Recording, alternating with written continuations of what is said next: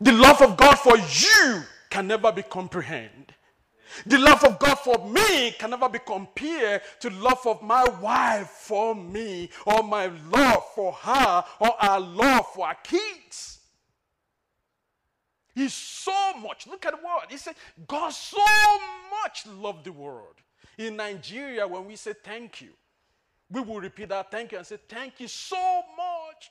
And when we say so much, we are saying we so much appreciate what you have done. We are talking about the extent of, our appreciation, for what you have done for us. So the Bible says, for God so loved the world. He loved this world of sin. He loved you. He loved me. That he will have to sacrifice his own life so that he will rescue you, a sinner. He so much loved the world.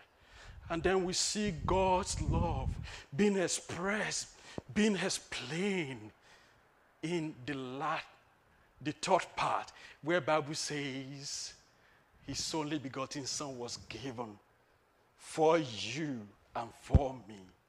God the Father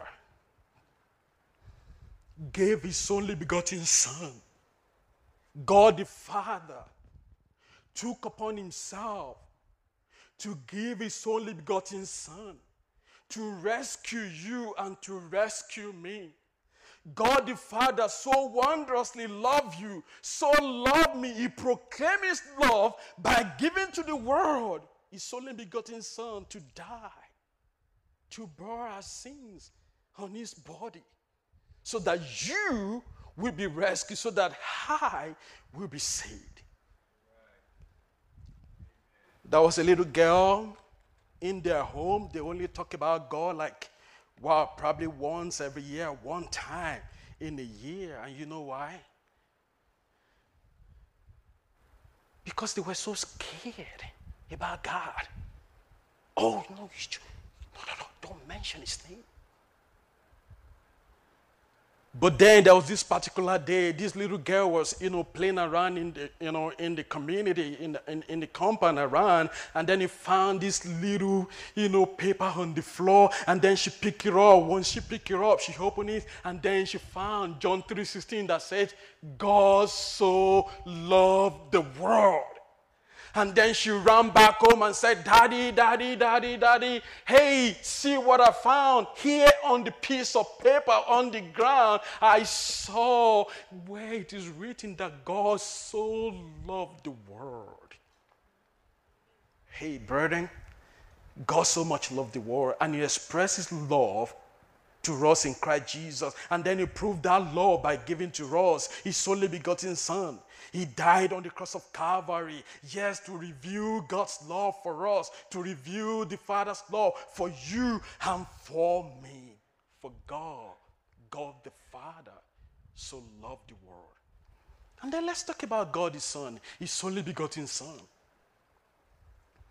We not only see God the Father in John 3:16, but then we saw in John 3:16 as well that only begotten Son. And someone said, well, I think we are all children of God. Yeah, I'm a son of God, but I'm not the son of God. You are children of God, but you are not that only begotten Son of God.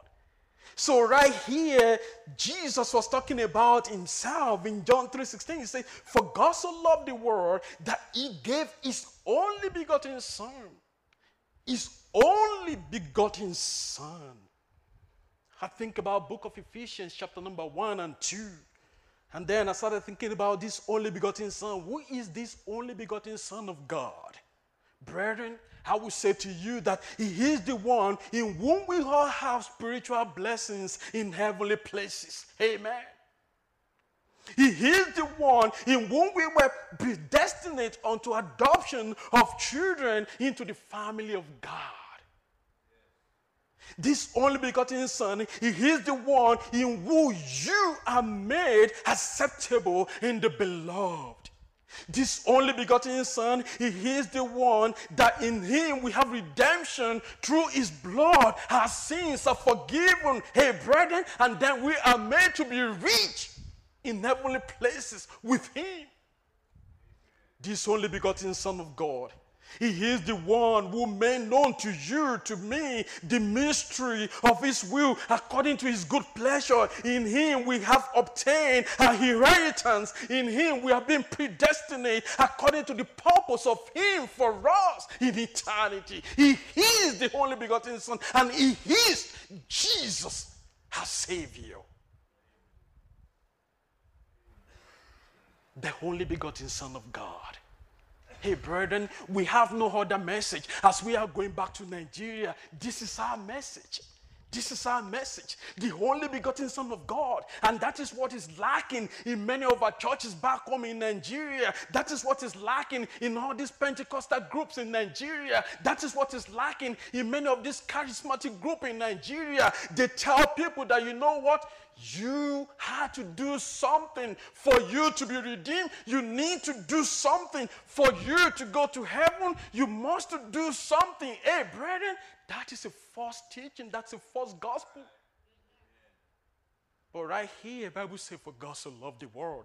And then he gave that only begotten Son. And in that only begotten Son, in him, hey brethren, when you hear his word and then you trusted, after you heard the word of truth, the gospel of your salvation, in him, after that you believe, you were sealed with the Holy Spirit of promise. Through this only begotten Son of God, you were made nigh by his blood to God the Father in heaven.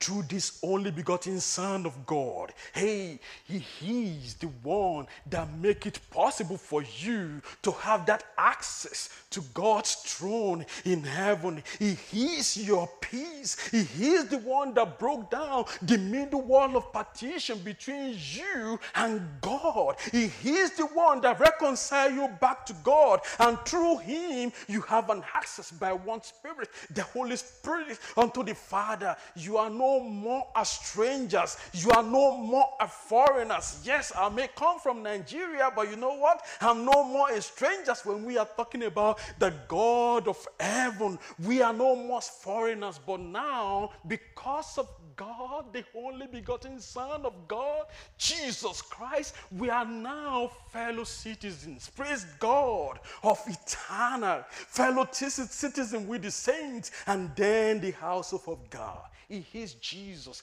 the divine Son of God. This is our message. This is what saved me. And I believe that's what saved you as well. In John 3:16, if it is what the Bible is all about, I will say, yes, it's enough. For God so loved the world that he gave his only begotten Son, the divine Son of God, Jesus Christ. Some time ago, I was working in the hospital, the Banner Turnabout, very close to my house in Glendale. So there's this very good friend of mine. It was so sad because,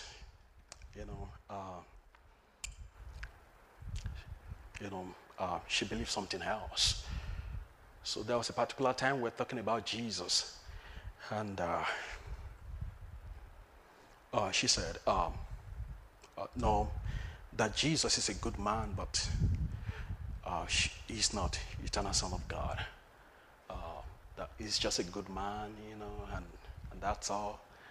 And a question was, kind of asked, do you believe God the Father? And she said, yeah, God the Father. So if you believe God the Father, why is it so hard for you to believe God the Son? Why is it so difficult to believe that Jesus is the eternal Son of God if you believe that God is the eternal Father?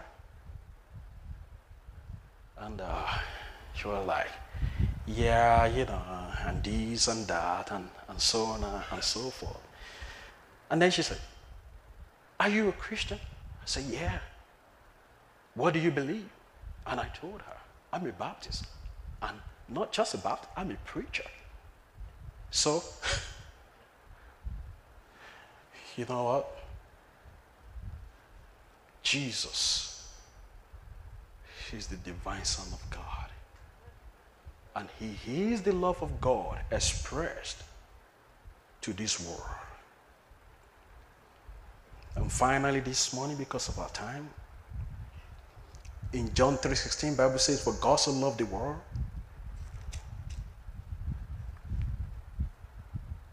that he gave his only begotten Son,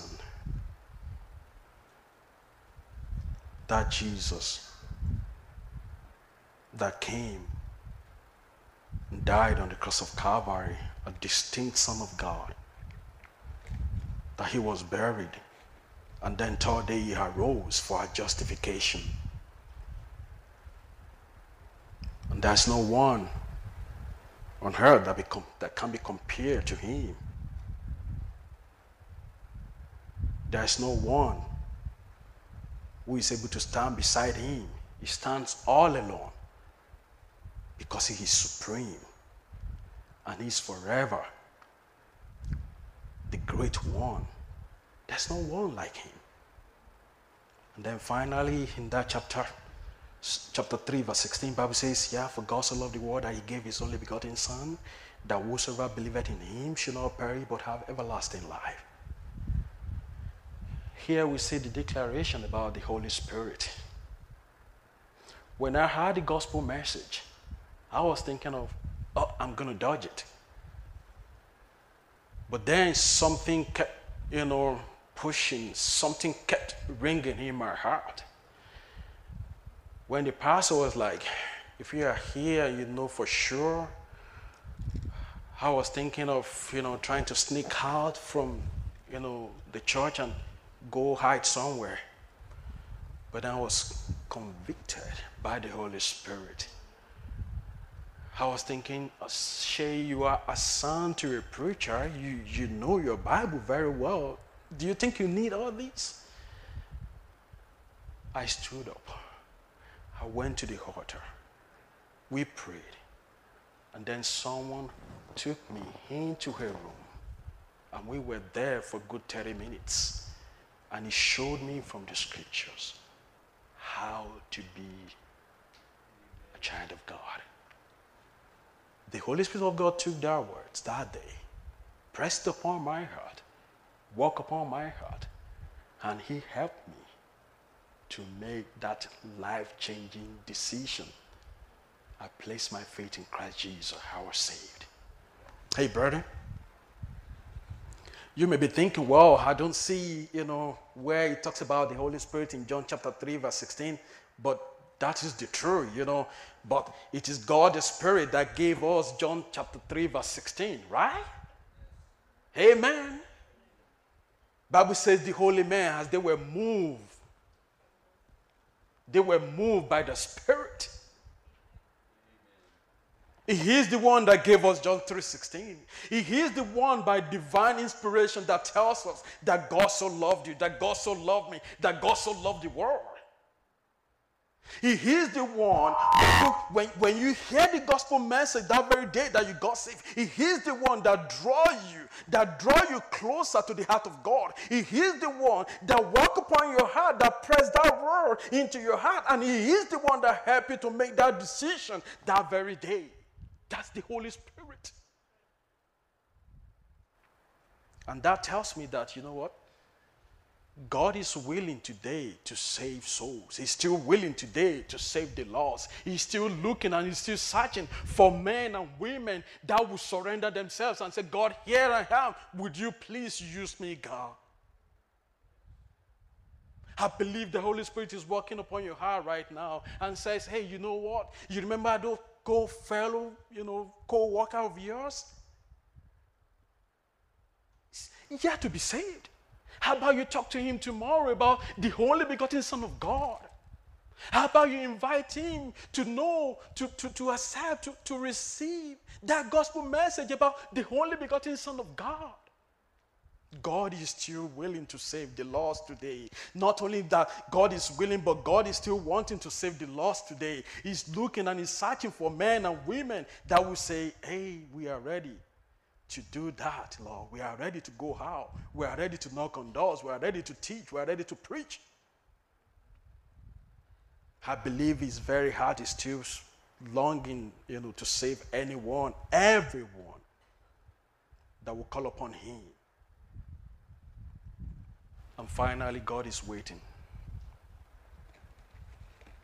to save the lost soul. I do not know your present situation, spiritual situation right now, spiritual condition. I was attending church for many years. Don't forget, my dad is a pastor.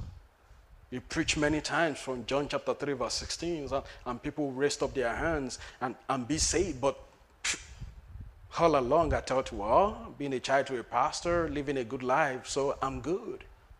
But not until 1996. When I heard this message about the only begotten Son of God that came and died for me on the cross of Calvary, that I had to place my faith in him for salvation. Who knows? Maybe we have here in our midst today, you've been coming regularly to church, but yet to understand what this only begotten Son of God many years ago did for you on the cross. God the Father loved you. God the Son died for you. And God the Holy Spirit is inviting you this morning. Would you take that step of faith this morning and say, Lord Jesus, I've seen what you've done for me. Today I'm ready to just, accept you as my personal Savior. And brethren, we have no other message as we are going to Nigeria. This is the message. If you chose to support us, if God lead you that way, we promised you we will never change. We will never deviate from preaching the whole counsel of God. For God so loved the world that he gave his only begotten Son, Jesus Christ, for you and for me. Father, Lord, I just want to thank you so much this morning. I pray that you will use your word to lift up men and women that will go back into the world and tell the world about you. Lord, please help. And if there's anyone here, Lord, I just ask